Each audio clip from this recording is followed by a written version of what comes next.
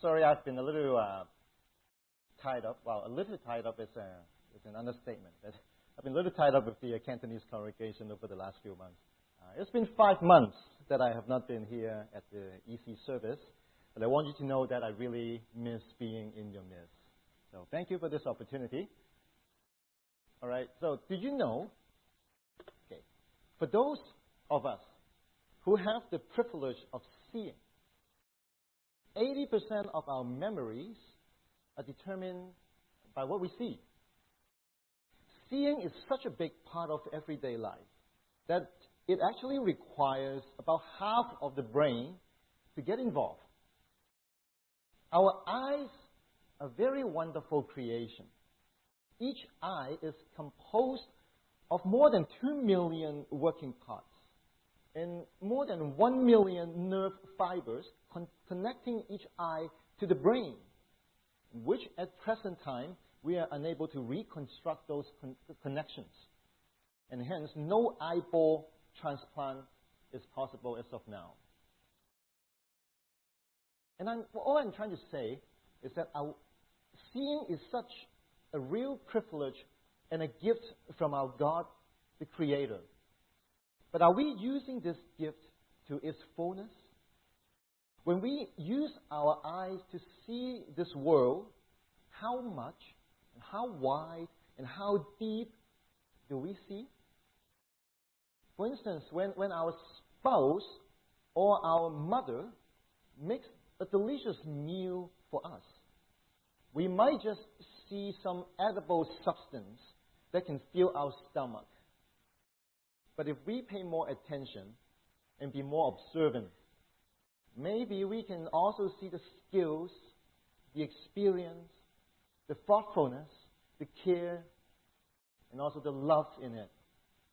If we really look closer to the dishes that were prepared for us, it doesn't just fill our stomach. It also nurtures our soul and strengthens our relationships. This is how we should also see the world. When we see things, how do our sight nurture our soul and strengthen our relationship with our Creator God? You know, in the ancient world, people saw the world in a totally different way compared to us right now. When I said ancient world, I do mean the world in biblical times, including the Old Testament Israelites and also the New Testament Greek Roman culture. The biggest difference between ancient people and us is the concept of natural phenomena. We in the modern world see many things as natural phenomena. Things like sunrise, sunset, tidal changes, and even the solar eclipse, which is going to take place in maybe a week or so, are all natural phenomena. But this concept was foreign to the ancient world. In the ancient world, everything is connected to God or gods. Everything is an extension of the gods. God rules the world in a very proactive manner. There's no distinction between natural or supernatural, because it assumes that the natural was not God's active management. So in the ancient world, when you see the sun, you think of a sun god. You see the moon god. The sun rises because the sun god is going to work. When sun sets, it means that his shift is over and the moon god is taking over. What we see nowadays as natural phenomena was seen as a collaborative work of many gods in the ancient world. Other than the ancient Israel, most other cultures held this polytheistic, like many gods, worldview. However, this concept of everything that being an extension of the gods came under threat in the 15th century AD, when one thing was invented and one discovery was made. People's worldview began to change significantly. This invention was telescope, and this discovery was gravitational force. In 1609, Italian scientist Galileo improved the then unsophisticated version of telescope and made it into a powerful one, people began to be able to see what the sun, the moon, and other stars really look like. They found that these celestial bodies were, in fact, not that special and can be seen quite up close. There's no God there. And then they genuinely believed that if they kept on improving their telescope, maybe one day they can see, you know what they think they would be able to see? Heaven. One day they would be able to see heaven from the telescope. And then in about 80 years' time, after Galileo, Newton discovered gravitational forces while sitting under a tree and got hit by a fallen apple. And we thank God that it wasn't a durian.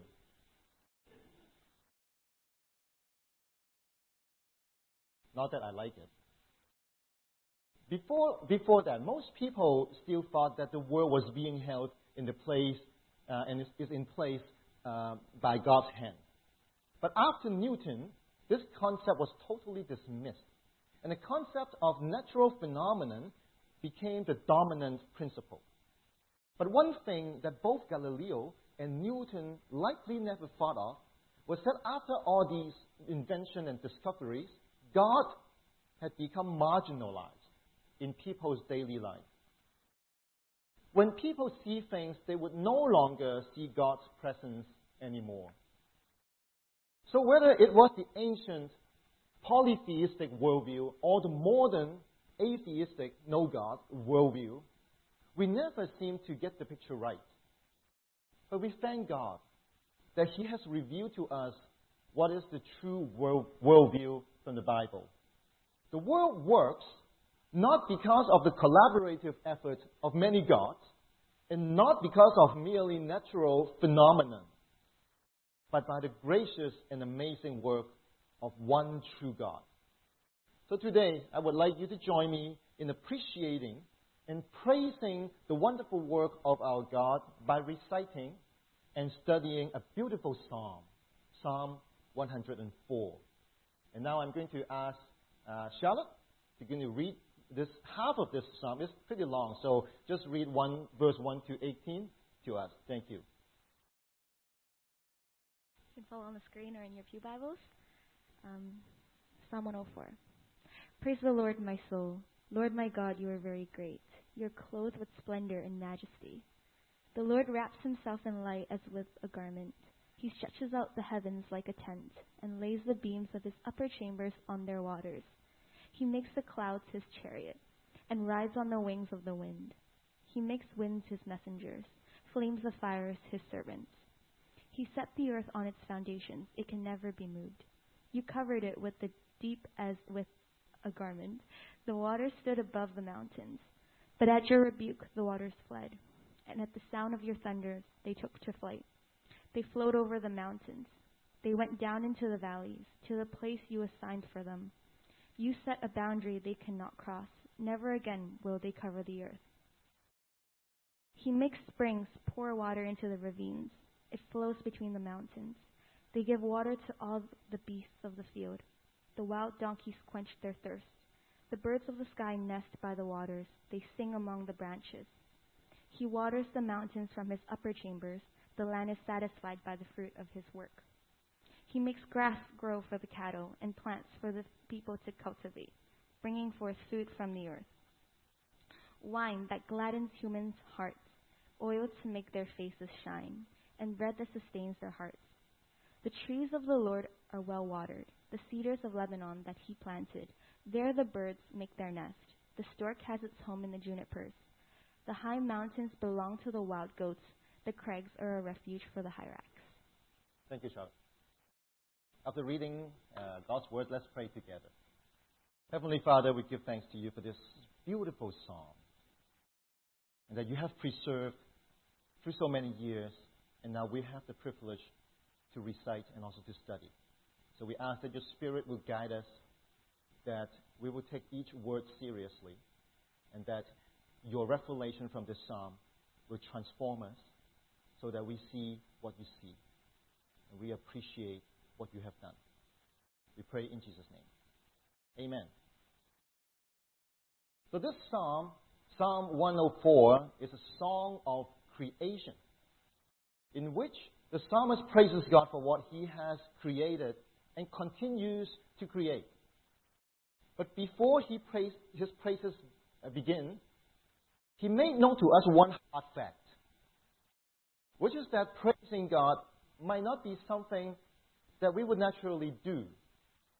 The main difference between praising God and thanksgiving is that in thanksgiving, we have personally experienced God's grace, whether it is saving us from trouble or granting us some special favors.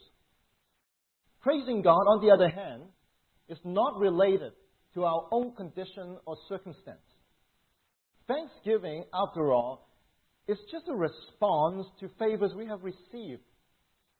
Praises, on the other hand, come about only for God being who He is.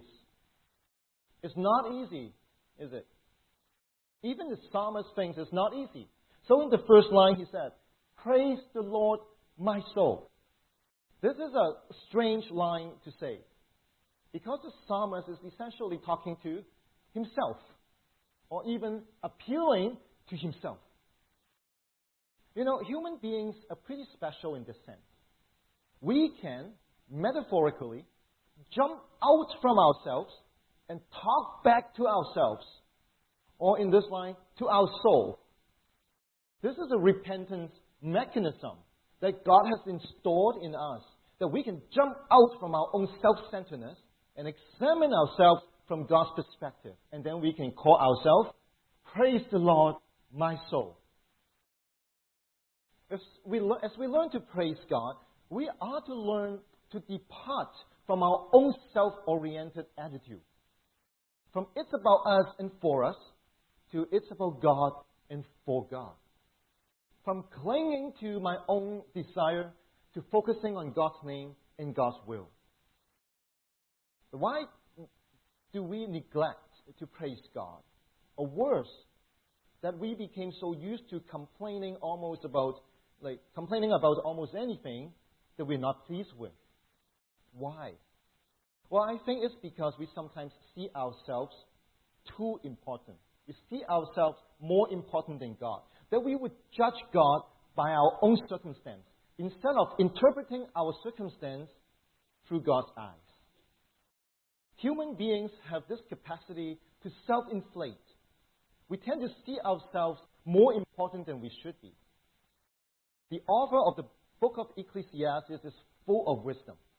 He said that we are all under the sun, which essentially means that we are all pretty small, even compared to the sun, let alone compared to the maker of the sun.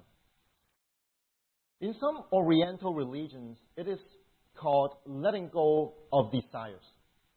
In Buddhism or Taoism, both recognize that our clinging to our desires is a source of suffering, because we don't always get what we want. And as a matter of fact, we usually don't get what we want. So that's why they practice a desireless living. But in Christianity, we too talk about letting go of our desires. But unlike Buddhism and Taoism, we don't talk about desireless living. We desire something else. Just as Paul said in Philippians, he said, "I consider everything a loss because of the surpassing worth of knowing Christ Jesus my Lord, for whose sake I have lost everything." Like, I let go of my desires. I consider them garbage, that I may gain Christ. So that, now as always, Christ will be exalted in my body, whether by life or by death. So yes, we are called to let go of our desire, our self-centeredness. But then we desire something, or more precisely, someone else, which is Lord Jesus. So the psalmist called himself, "Praise the Lord, my soul." Learn to praise God. Then you will learn that this God we praise is a God who gives, but also a God who takes away. It is a God of sunshine, but also a God of storm. just like the lyrics of the second song, Sovereign. And when our mindset is adjusted and focusing on God, then our worldview will be transformed. We will see the world differently. This is exactly what happened to the psalmist, as he continues to say, Lord my God, you are very great. You are clothed with splendor and majesty. The Lord wraps himself in light as with a garment. He stretches out the heavens like a tent.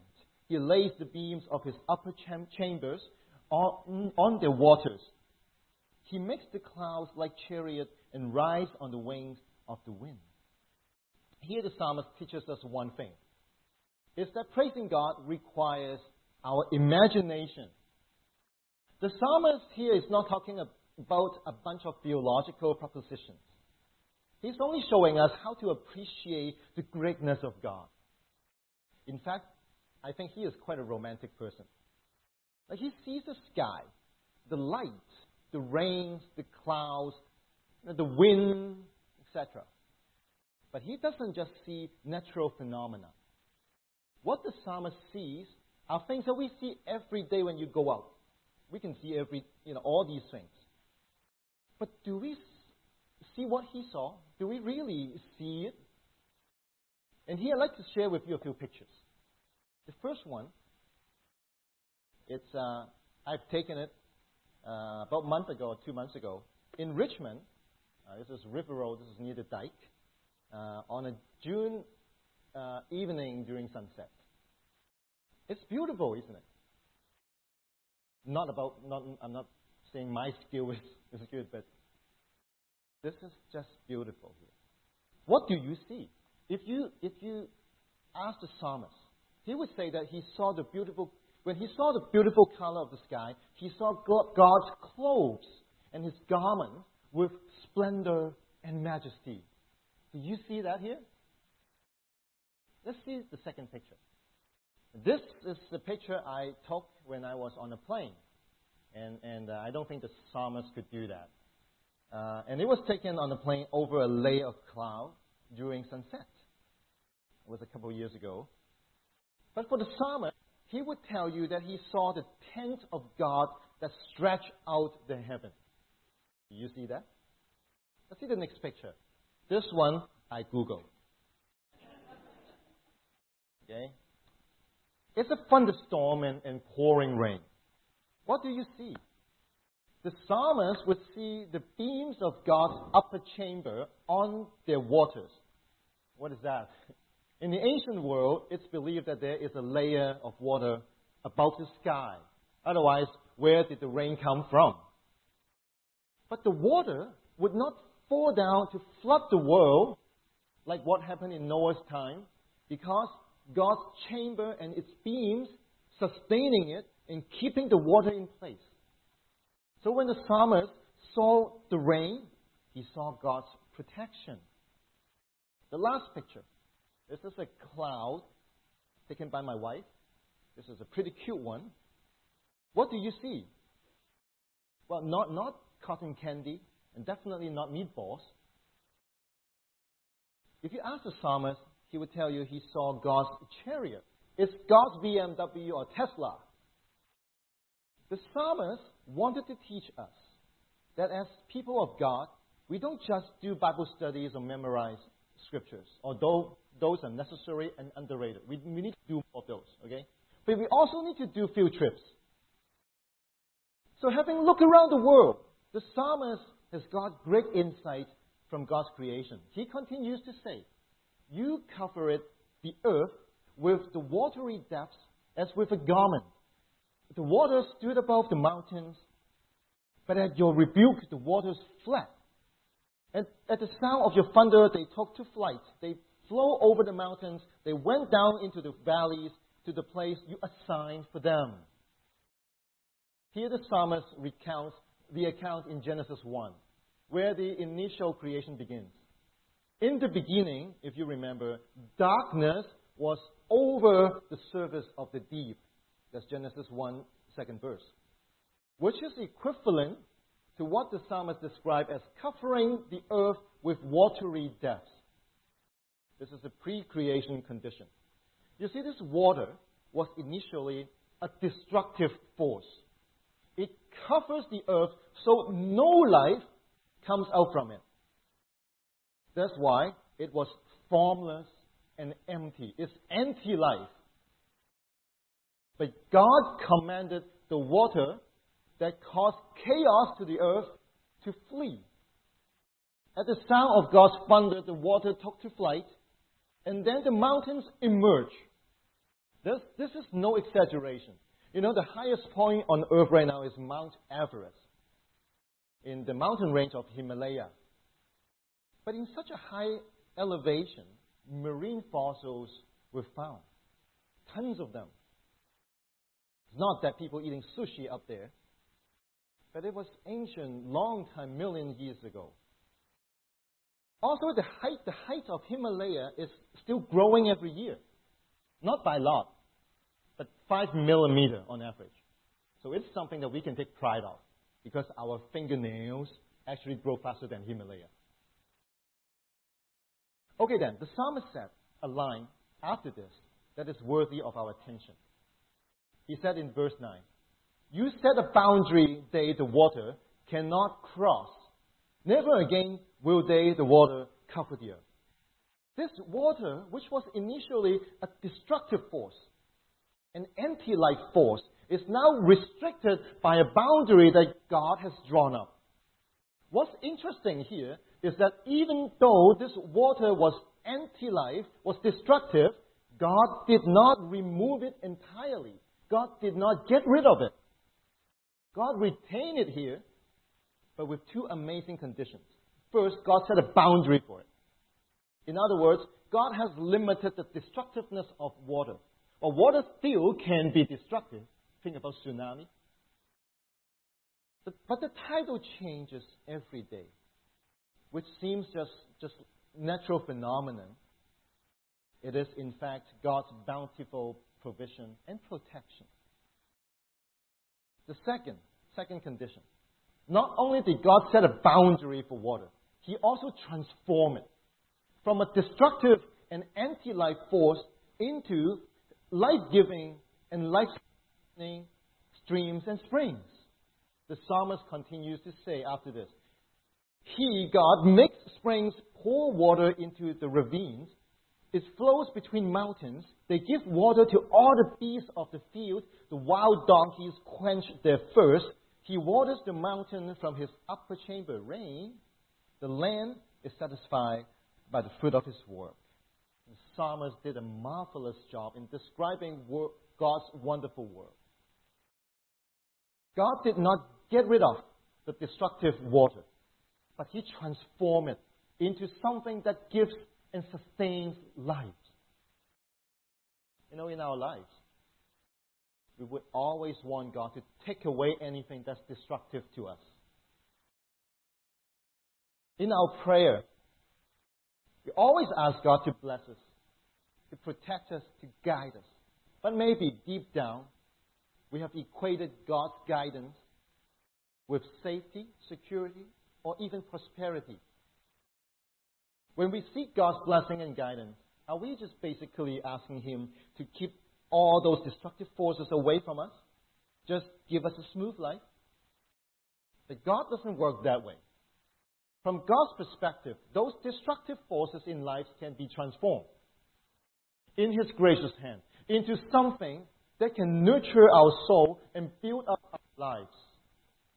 Just like Apostle Paul said in 2 Corinthians, he said that he was given a thorn in his flesh that made him suffer greatly. We don't know what it was. Maybe some form of eye deficiency. And then he said, 3 times I pleaded with the Lord to take it away from me. Just get rid of it. But then Jesus told him, my grace is sufficient for you, for my power is made perfect in weakness. That destructive thorn that made Paul suffer, God did not take away. But God transformed it to be something that caused Paul to rely more faithfully on Jesus. Just like the psalmist, who marveled at God's magnificent creation. And from it, he became more submissive to God's sovereignty and God's wisdom. The destructive water can become life-sustaining streams. A giant waterfall, which could be destructive too, can generate tons of power. Fire can burn down forests, but can also keep us warm. In fact, we might even have people in our lives that seem to be hostile to us. But they could also help us to be more patient, more merciful, or maybe even more forgiving. So now, since God has set a boundary for the water and turned destructive water into life-sustaining streams, the psalmist continues to say, He makes grass grow for the cattle and plants for people to cultivate, bringing forth food for the earth, wine that gladdens human hearts, oil to make their faces shine, and bread that sustains their hearts. The psalmist here is providing an extension to Genesis 1. Psalmist is offering us an appendix to the initial creation account.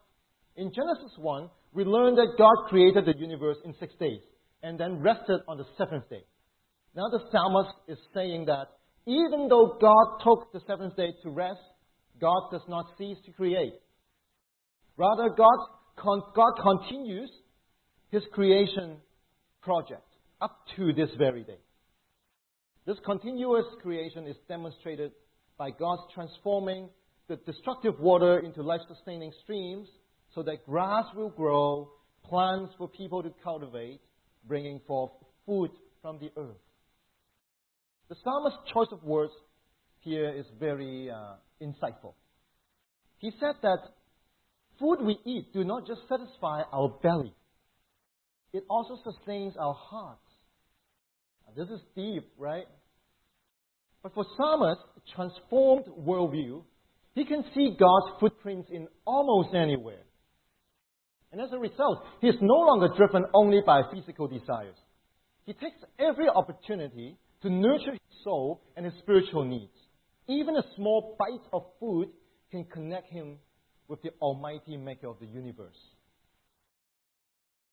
Also, the psalmist does not only look at the big picture of the world. He also pays attention to little details. He continues to say, You bring darkness, it becomes night. And all the beasts of the forest prowl. The lions roar for their prey and seek their food from God. The sun rises and they steal away. They return and lie down in their dens. Then people go out to their work, to their labor until evening. Here, the psalmist described God as a master taking care of his pets. The animal world is in fact a big food chain, which is mostly considered as cruel and merciless, survival of the fittest. You win if you have a sharper teeth. But that's not how the psalmist sees the food chain. He said that all the beasts, including the lions, are all fed by God's gracious hands. I mean, we can appreciate how God feeds the lion unless God is using you to feed them. I've heard a story that goes like this. There's a guy who is adventuring in the wild. Then, of course, he runs into this big, hungry lion. Well, what would Jesus do? Well, Jesus can feed the lion with 2 fish and 5 bread. But he can't. So he runs. But this is futile, because the lion has 4 legs and runs faster. So knowing that he cannot escape, this guy kneeled down and prayed to God. I mean, what else can he do, right?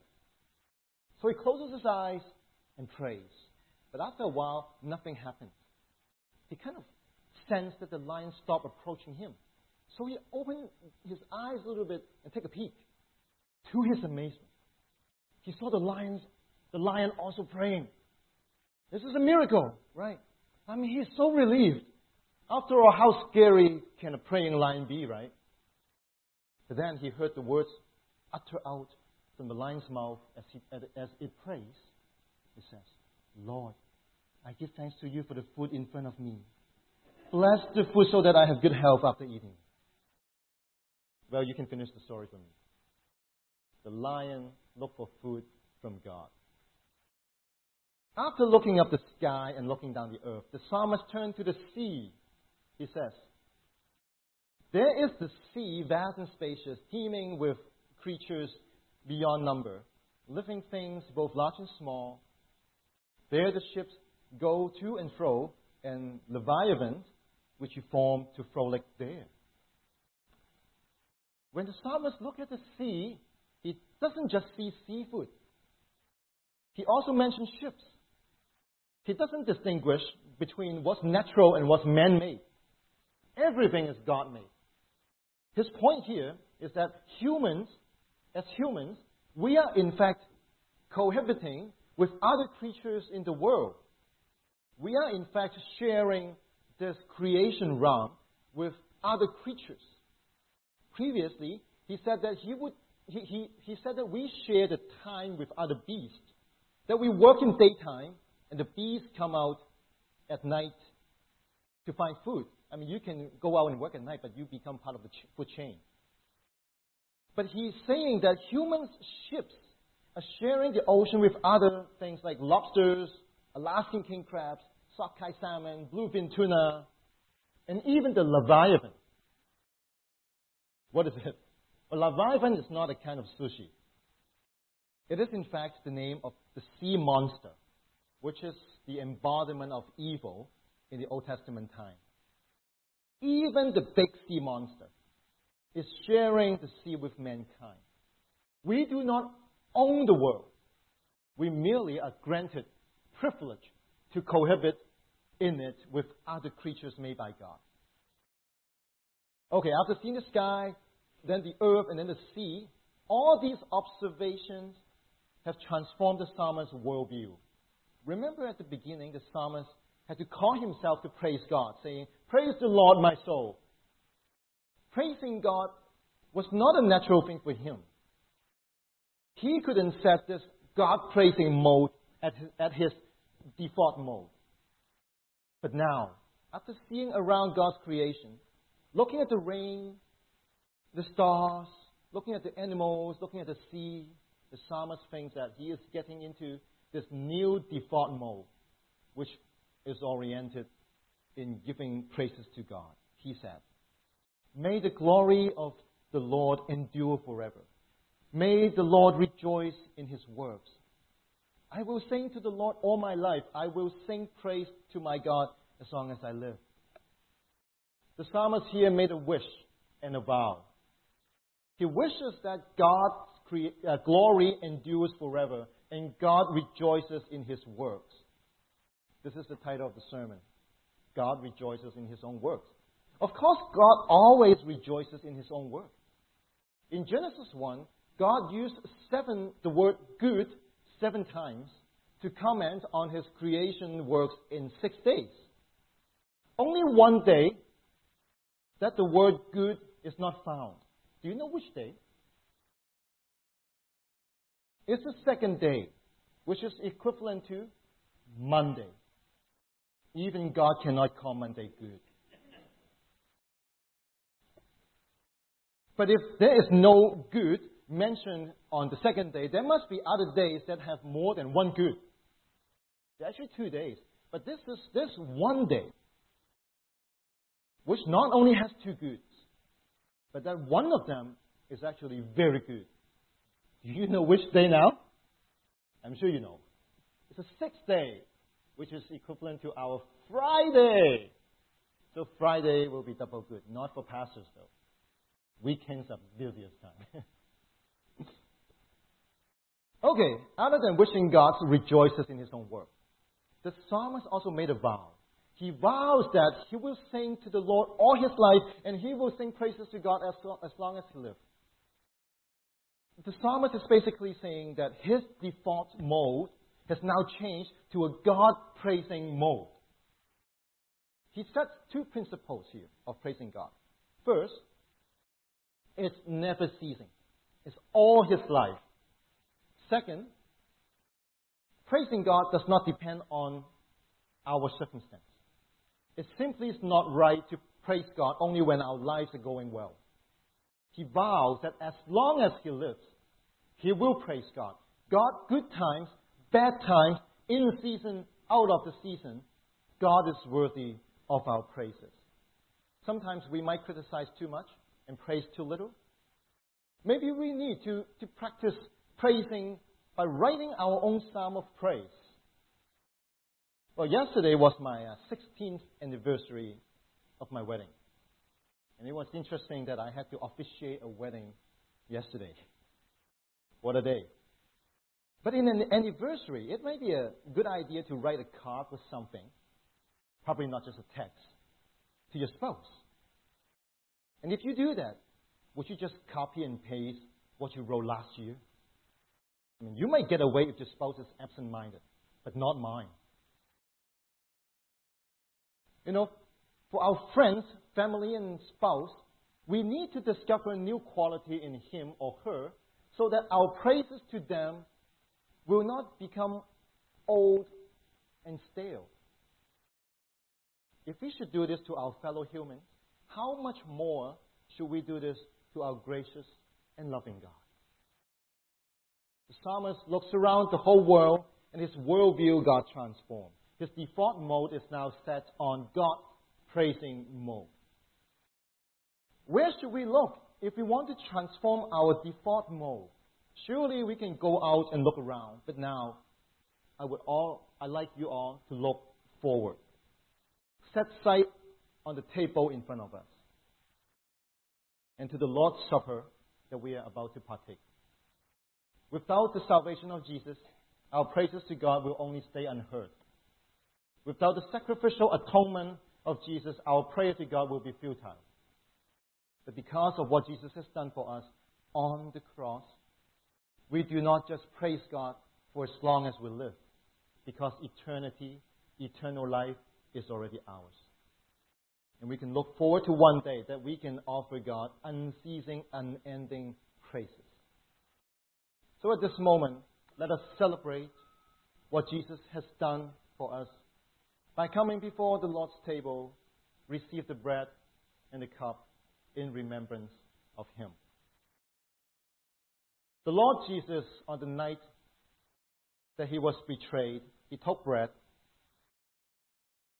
and when He had given thanks, He broke it and said, "This is my body, which is for you. Do this in remembrance of me."